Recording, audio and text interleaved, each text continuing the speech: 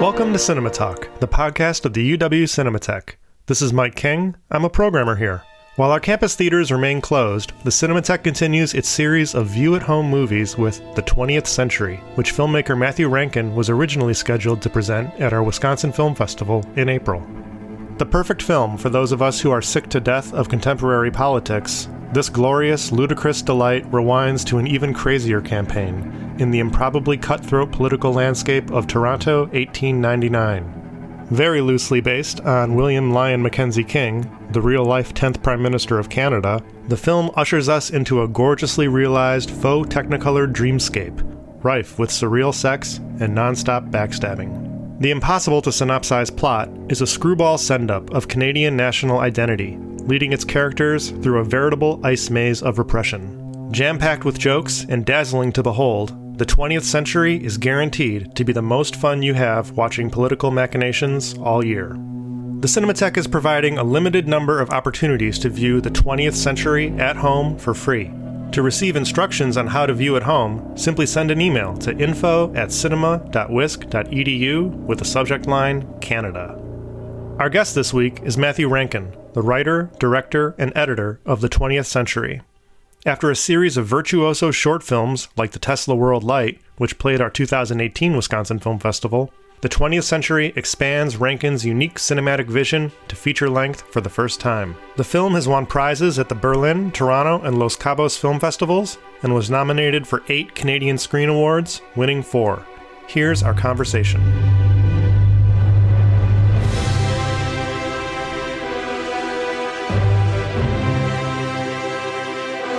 Matthew Rankin, welcome to Cinema Talk. Thanks for joining us. Oh, it's my pleasure to be with you. So, what's most immediately striking about your film is its incredible design. So I'd like to start off there. You've created a whole world here in which the sets, costumes, and colors are as essential to your film as the script, which is very funny and entertaining in its own right. How do you intertwine these two aspects when you're conceptualizing the movie? Are you storyboarding simultaneously with scripting, or are these separate processes for you? Yeah, when I am writing, I at a certain point I like to start drawing because I feel like there's a certain thing that the drawing hand knows that at least my writing, word-using brain doesn't know. So I find it's a good way to sort of tap into my subconscious and sort of figure out the images and stuff like that. So I do a lot of drawing while I'm writing, but then I did do a very, very elaborate storyboard of each image in the film and, hundreds of conceptual drawings, which is really great because it's a thing where, people can look at it and they can see right away what it is. They know how it should be lit. They know how it should feel.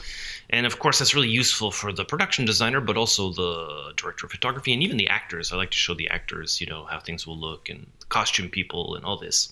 So, I'm a big believer in the idea that form should kind of incarnate content as much as possible. And, when I was sort of kind of in the very most embryonic stages of working on this project, I knew, of course, that it was a period piece. It takes place in Toronto in 1899. I also knew that there was no chance on this earth I would get any kind of, legitimate budget to make a period piece. I would have this sort of dollar store kind of budget, whatever I could build out of the dollar store. And I kind of came to the conclusion that if I were to make a virtue out of that limitation and sort of work in a tradition of cinematic artifice, then my budget could go much further. I wouldn't have to kind of, fail at trying to imitate Spielbergian gloss. I could, go really, really deep with this very artificial world.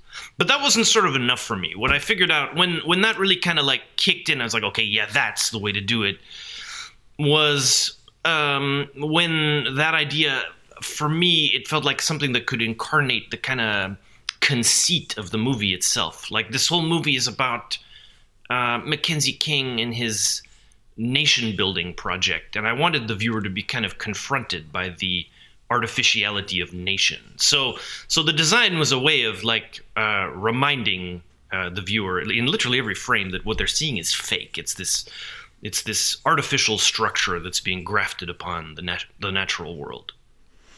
And these artificial structures, in this case, are often sort of practical objects that you're building and placing in front of the camera, as opposed to other means people might use to achieve that look. Yeah.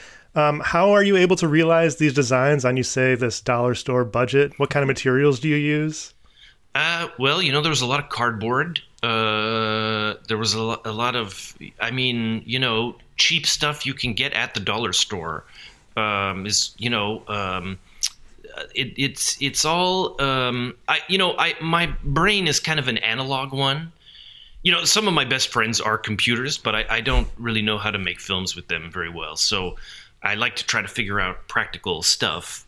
I was really inspired by Karel Zeman, the Czech animator who did all these kind of really amazing mid-century films in Czechoslovakia of using human actors and animated segments and compositing them together with forced perspectives and optical printing and stuff like that.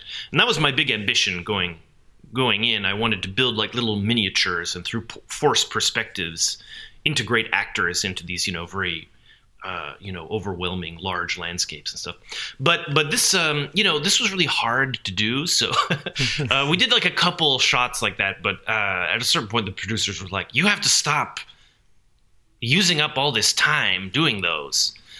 So midway through the production, I just decided to relegate it to animation. So I built myself sort of this Lotte Reiniger jerry rig, and with 3 plates of glass lit from below.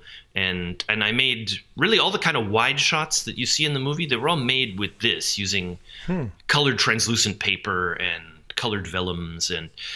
And so I was able to kind of build big landscapes that way and integrate the actors into that. That was the one digital intervention. I wondered about that. Yeah. Yeah. There's the one digital intervention, but there's nothing computer generated. Like all the images are created by hand, but there's a few that are put together digitally. But the silhouette animations you did by hand, you're saying? Yeah. Those are all done with in my apartment. That's fantastic. In some of your recent shorts, these techniques are even more pronounced. Our listeners may recall your short, The Tesla World Light, when we screened it at the Wisconsin Film Festival a few years ago. In the making of this movie, you burned through something like 15,000 sparklers. Another short, Minarsky Death Plummet, has 21,000 hand-painted frames. These are big numbers for movies that are less than 10 minutes long apiece, and sort of overwhelming technical feats. With the 20th century, you've stayed true to this practical ethic, practical effect ethic, as you've sort of described here, but tilted it more towards a conventional narrative. How do you, can you talk about bringing these ideas from these more experimental shorts into the world of narrative filmmaking? Yeah, I guess, with a short, you can really get experimental and dive deep into abstraction. And, with a minimum amount of punishment from the viewer, I think. I mean, I'm a big believer in what I like to call fun formalism. Like all of those films, like Tesla, Minarsky, they do have a kind of a narrative thread to them. Sure. But they do they are driven into total abstraction at a certain point. But they're still sort of within the realm of what I like to call fun formalism, meaning, it's like... it's not just a process-based thing. Like, again, the form is sort of incarnating the driving theme, the driving narrative idea. And that, those 2 shorts, the ambition with those was to try to take the language, the cinematic language of abstract avant-garde filmmaking, Stan Brakhage, Norman McLaren, Len Lai, Evelyn Lambert, Takashi Ito is a great influence. Taking all the kind of work of these great formalists and try to tell a story with them. Try to use that language to build emotion, build character, and and tell a little story. This one, I still feel like in a way it's doing that. There isn't the world of the film is a very abstract one, but it is more upfront, I guess, in its narrative undertaking. But I think, honestly, to be honest, that kind of comes from the story itself. It's all based on Mackenzie King's diary, and anyone who keeps a diary, as I do, I'm a lifelong diarist, and anyone who keeps a diary knows what a melodramatic, overly empurpled, completely maudlin and ridiculous document a personal diary is. And Mackenzie King's maudlin outbursts were kind of the big the big inspiration for this. I just saw so much of myself in his passive aggressive, self-pitying, bargain hunting, whatever. So that was just sort of innately narrative. It was about trying to give voice to that, and it wasn't really something that became abstract. It was something more concrete. So it was really guided by the idea. But it's one of those things. I think there's certain beats that people do expect from a feature film, and I think it's if you're going to do something kind of out there and experimental, I think it's still kind of good to hit those beats. Like I even think like Eraserhead, which is a deeply abstract movie, is still hitting all those conventional beats, right? So it's but it's certainly not a conventional film, right? Mm-hmm. Absolutely. Since you brought up Mackenzie King, who's of course the subject of this movie, and your films all feel sort of fantastic and otherworldly, and it can be surprising to remember that they are based on real people frequently. Not only Mackenzie King, Tesla, Mynarski Death Plummet is a real story. What is it that draws you to these real stories and take them in, what kind of inspiration do you take from them? And then I guess, why Mackenzie King in particular? Yeah. Well, I have been the victim of a certain amount of, just 2 months ago, a professor, the leading Mackenzie King scholar in Canada, Christopher Dummett, he issued a very stern reprimand to me for this movie and went on this, long stenographer's tirade about how the facts are all wrong and this kind of stuff. And that's legit. I mean,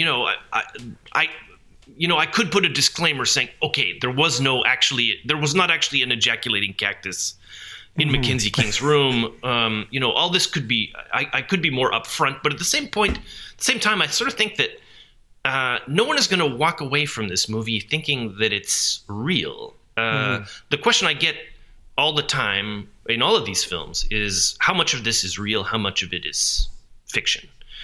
And I actually think that's a really great tension for a viewer to have when they watch a historical film. Historians typically hate historical films because the power of cinema to create a simulacrum of reality is so irresistible, so deeply, deeply visceral and credible, that there's this fear that a filmmaker tampering with the historical record will just overwhelm us and we'll take it as historical fact. I mean, it's why I say that Steven Spielberg, I really think of as like the greatest living American historian, because I think way more of us have encountered the American past through Spielberg films than we have reading Howard Zinn, right? And so there's a danger in there, and historians are right to get pedantic about that. Like I remember I had this one professor who devoted like a whole lecture to Leonardo DiCaprio's teeth in Titanic. And she was saying about how there's just no way that someone in 1912 who's that poor would have such beautiful teeth. His teeth would be rotten. They'd be falling out of his head. And, it's one of those things, like it always involves some sort of translation. And, maybe James Cameron, like, really did his homework and, figured out sort of the dental profile of, characters of that era. But he probably came to the conclusion that his romantic plot wasn't going to work if Leo's teeth were, falling out of his head and stuff. So, he cheated. But the thing is that even historians do this, even just arranging the chronology of the past into beginning, middle, and end. That also is a fiction. Like, that's not history. This is us imposing an order upon history, right? And a lot of times that just sort of washes over us and we accept it as fact. But see, this is why I was kind of, I sort of felt like historians would warm to this approach that I've been kind of working on is that it's so blatant about its fictions, right? Like, it's absolutely blatant about, all of its embellishments, and it leaves the viewer in this state where they have to question what they're seeing. And I actually think that's really good. Like, I sort of, figured that historians would get behind that, but, maybe that was too much to expect. You're getting at deeper truths. Yeah. But the thing is also that these historical films and biopics are often such a sort of stage genre where you're just, predictable points are always hit. And you've completely avoided falling into this trap and come up with something much more fun and engaging.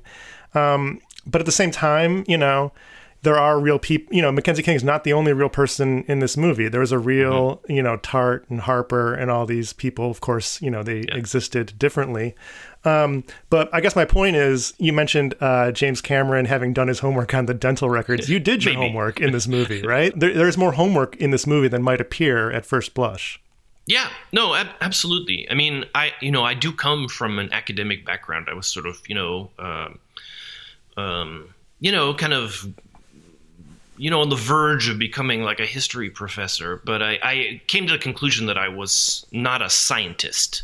I wasn't interested in, data that you could measure. Like, there's a whole part of our lived experience through time that can never be measured by academic historians because it's just not their realm of study. Like, what is the history? I mean, we spend so much of our life dreaming, right? And that is also part of our lived experience, but it's not something that historians have ever been able to measure, and therefore it falls outside of their realm of study. I've always described this film as a nightmare that Mackenzie King might have had, like, around 1901. I've never described it as a biopic. It's like it's about his subconscious, not his waking life, And like a nightmare, all of the people in his life and events and feelings and tensions and textures, they're all fed through this kind of psychotropic prism. And I think that's, that is something that, that's an engagement with the past that art can do, which history cannot. But it is still, I still think of it as like a serious engagement with the past, Mm-hmm. You mentioned this film as being you describe it as being a nightmare Mackenzie King might have had. But it's, one of the strange things to think about is that for all the weird things that happened to him in this movie, he had eccentricities that go beyond what you depict in the film. Like, he was into seances, communicating with the dead, his dead dog, This kind of stuff would seem right at home in your film. That's true. This film is sort of it's kind of a Genesis story. Like, he gets into ectoplasm and dog worship and this kind of stuff later on in his life as sort of a middle-aged bachelor. And he's really lonesome. That's the thing about Mackenzie King I find sort of really interesting. He's really alone. But this is about him as a youth. It's about him as a young person. And so it's kind of a Genesis story of his later ectoplasmic enthusiasm. But yeah, he was a great character. Yeah. Well, I mean, all these characters, which you sort of treat in an almost public domain kind of way, where you're able to do whatever you like with them. But as much as it's about Mackenzie King, this film seems also really what it's about to be Canadian.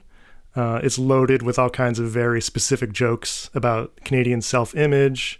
Can you talk a little bit about that aspect of the movie? Sure. Yeah, it's there's a few little there's a couple little bits in there that are kind of really for Canadians, I guess. I mean, I would say there's like maybe kind of two absolute Canadian kind of in-jokes. Like, one really big laugh in Canada is when he arrives in Winnipeg and this denuded street urchin approaches and says, "Welcome to Winnipeg." That always gets like a huge laugh in Canada, because Winnipeg is just an object of condescension for Canadians. So seeing Winnipeg in this sort of hellish form is very funny to them. When I showed the film in Berlin, that was just complete silence. The Germans were just like, "Oh well, yes, of course, this is Winnipeg. This is." They just sort of accepted it. So there's a little bit of this, but it's it's sort of like, and some people got nervous about that, particularly in Canada. Canadians tend to think that no one would ever be interested in a story that is about Canada or has something Canadian about it. Films shot in Toronto routinely frame out the CN Tower so that maybe somebody might think it's actually New York. That's a very Canadian sort of reaction to stuff. But I really think it's it's one of those things. It's like you can appreciate Monty Python without knowing who Oliver Cromwell is, right? I mean, it's a similar kind of thing. Also, I mean, I think that's the pleasure of cinema too, is sort of being in another world that you don't necessarily know about, and you see it precisely defined, and it has a very enchanting effect. I know so much about Brooklyn from watching American films, right? I knew so much about Brooklyn before ever visiting Brooklyn. And then I remember I went to watch movies in New York for like a whole week, and almost every movie about New York had like some joke about New Jersey in it. And the audience just lapped it up. Like any joke about New Jersey was hilarious, always, Mm-hmm. And I realized, I've sort of grown up with all these Jersey jokes. They just sort of washed over my head. I never really, I didn't really understand what that meant. But I was really, getting into it, seeing these New Yorkers. I think Jersey. I think the specificity is a real asset for your movie. And there's ways in which it feels sort of like a reverse propaganda film, where it plays into sort of the image of Canada with oceanic levels of repression or whatever, instead of the confidence and hubris we usually see in a movie like this. Yeah, that's right. It is sort of it's like a parallel Canada, and that's really true even for Canadian audiences. I mean, they're it's like a Canada on Mars, right? So it's not even Canadians have to kind of figure out what it is and what it's doing.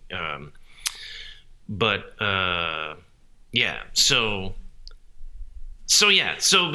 it's a strange thing. Yeah, you mentioned Winnipeg also as this sort of subterranean brothels, black market kind of hellscape. The Flesh Pots of Winnipeg, it's called in the movie. You're based in Montreal, but Winnipeg is where you're from, right? It's where I grew up, yeah. Yeah. So, and many of your earliest shorts were explicitly about Winnipeg, minutia. You found an early filmmaking home in the Winnipeg Film Group, which has also been a base for people like Guy Maddin, who seems a kindred spirit, as well as John Pace, who directed another oddball Winnipeg movie from the 80s called Crime Wave, which we showed in our festival a few years ago. And so good. That's so cool you showed that. That's like a criminally underknown movie. Absolutely. I was reminded of it while watching yours. And so at least from the outside, there seems to be kind of a shared sensibility among these directors coming out of Winnipeg. And I'm curious to what extent you feel like Winnipeg has informed your filmmaking over the years and what your relationship is like with it today. Yeah. I have to say that, as much as I sort of, an earlier version of myself had some maudlin ambition to kind of overcome Winnipeg and be like a cosmopolitan person. I really am fundamentally just a backwoods hillbilly. All of everything I know about filmmaking, I really learned at the Winnipeg Film Group with, Guy Maddin, John Pace, Saul Nagler, all of these great wizards. All of my masters are all kind of Winnipeg people. And it's true. It's a very singular filmmaking community. And you could, I really think there is kind of a Winnipeg thing going on. Guy, of course, is the most well-known of all the Winnipeggers. And, and he's a very beatific queen bee to all of us, and a real inspiration. But I would say that, the Winnipeggers are kind of united by a coherent set of obsessions and pathologies that you find again and again in not only in film but in visual art. Like I think of Marcel Zama. Like I think of his world as, very much a Winnipeg world. So yeah, there's something going on there, and it's still very, very much part of my life and part of my practice. And I guess it's sort of, its composite parts sort of involve, I would say, weird outsider art kind of humor, and a kind of very oddball reappropriation of outmoded cinematic vocabularies, which are marshaled into creating, personal films. My whole the stream of that I feel like come out directly is a little bit closer to Solomon Nagler, who's a filmmaker I really love, and his whole thing was about using abstraction, reappropriating the language of abstract filmmaking to make personal pseudo narrative work.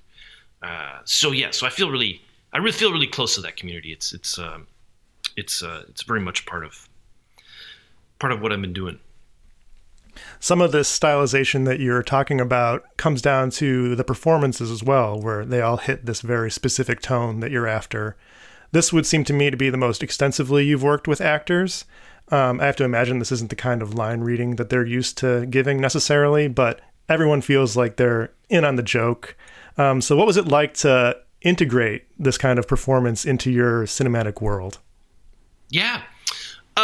Well, I mean, the casting was a really deep process. And it's true. All of the actors sort of had to walk this very, very fine line between earnestness and irony. Mm-hmm. And so that was sort of what I was looking for in the casting. And there's a number of things that set the tone. I think doing the storyboard in as much detail as I did, that was a good tuning fork for people. I also think the dialogue is somewhat strange, and the way words are spoken in the script is in something of a parallel universe. But I think also casting the lead role, Dan Byrne, really sets the tone for the whole piece. Dan is an amazingly gifted comic actor, and he's able to walk this. It's a very particular skill. He's able to summon very, very tender, very vulnerable emotions while still being very funny and very real. And that's a real bizarre hat trick. And so, but that's really what that's what this was all about. It's about sort of nailing that tone. But it was really fun. The actors all they were all able to get into that gonzo frequency, and it's quite a bit different from the kind of performance they typically do. So it was about finding people who were not only inspired by that challenge, but who could really tap into that frequency and really be animated by it. This cast is also totally free from gender constructs in a wonderful way. We have men playing women and vice versa, to the point where it's all feels pretty ambiguous. It really works for the film. Is this like a philosophy that you had going in, or is it just sort of how it shook out in casting? Yeah, that's something people remark upon, and I have to say I didn't really think about that too closely while I was doing the casting. That just seemed completely normal to me for this movie. I think I sort of wanted to have like a school play approach to this kind of movie. Like in a school play, there's a role for everybody, and it's about sort of choosing the right person. And you can have your, your Artful Dodger doesn't have to be Cockney or even a Dodger, and your Captain Von Trapp doesn't have to be Swiss. And he will be played by a child. So, right. So I mean, there's a suspension of disbelief that is kind of welcome in a school play, and I like that. I find that really utopian and kind of beautiful. And in theater more broadly, like above and beyond the school play, I think, casting across demographic lines is something that is a lot more normal. In film, we don't do that really. Virtually ever, and it's. I think that reveals something about our bias of how we understand reality, and that bias might not really be serving us that well, right? That's something I thought about after the fact. But in the moment, I was really just trying to choose the right person for the right role. And it's like, the right spirit for the part, above and beyond any kind of the demographic analysis we typically do when we're casting a film. Well, to move from the utopia of your casting to the actual content of the story, it depicts this kind of like milquetoast centrist guy who's caught between political extremes. And in this way, Toronto 1899 can feel oddly familiar to those of us right now who are living right now. Can you talk about, the contemporary relevance of this movie? Yeah, I mean, it's... I don't really think of it like as a polemical or an activist film or, there's no ideological program driving it, but it is sort of looking at forms of leadership, and how, we are able to, lead, we are able to create political energy out of the very worst expression of our collective selves, and how on the other end of the spectrum, what I just described, for me, that is the easiest way to lead people, is to just fill them with nightmares. The hardest way, I think, to lead people is to inspire the very best expression of what they're capable of. But that does happen sometimes. And then, but the subject of this movie is really very much in the center of that. I think of Mackenzie King as a person who walked this very, very cautious and gingerly line between the Armageddon and utopia of his day, and was always very, very careful about protecting his political power. There are a number of times throughout his career where he had to choose between doing what he knew to be right and doing what he knew would protect his political power. And he always chose to protect himself. And it's one of those things, I feel like we are in this sort of era right now where like the ideological elastic is kind of reaching its snapping point. And it's hard to be an idealist now, I think, like I call BS is about as idealistic as we can get. And, that has a lot to do with the fact that there's this irredeemably toxic counter-idealism that has been gestating. So that's hard. And what the center means is becoming more and more untenable, I think. And so, but that is Mackenzie King's genius. That was his whole thing, was he was a radical centrist, a radical compromiser. And I think if we're generous about the center, we could say, well, that's a space of, real democracy. It's a space where I'm willing to listen to you and to you and to you. I acknowledge that there are many legitimate options for a democratic society. I'm all about fair play and togetherness. I mean, these are all, these are Joseph R. Biden Jr. chestnuts, right? And there's a value to that, I think. Really, there is. But I think also, a more cynical approach, a less generous view on centrism could see it as a very opportunistic posture, one that is, just leading us into the most compromised version of ourselves, to the point that we don't even mean anything, that nothing can happen ever. And, and what might happen, in fact, is we might just end up enabling, very insidious gerrymandering, right? So the film makes no prognostication about that, but it's it is something that is preoccupying me. It's you know, this what the center means and what the center can do, and you know, it's you know, the center is not the best expression of ourselves, but we know it's certainly not the worst. So what is the value of that now? It's a question the movie is preoccupied with, but it's not, you know, it's not trying to instruct anybody on how they should think.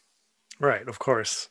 Well, since we've brought it back here to Mackenzie King, I suppose for my last question, I'm curious if you have any thoughts on what you think Mackenzie King would make of all this. Yeah, you know, like, what would he, if he saw this movie, what would he have to say about it? Yeah, well, you know, I don't know. It's some, you know, people have asked that. I like to believe that, you know, when people die, I sort of like to believe that they are freed from whatever anguish and torment and turmoil held them back during their existence.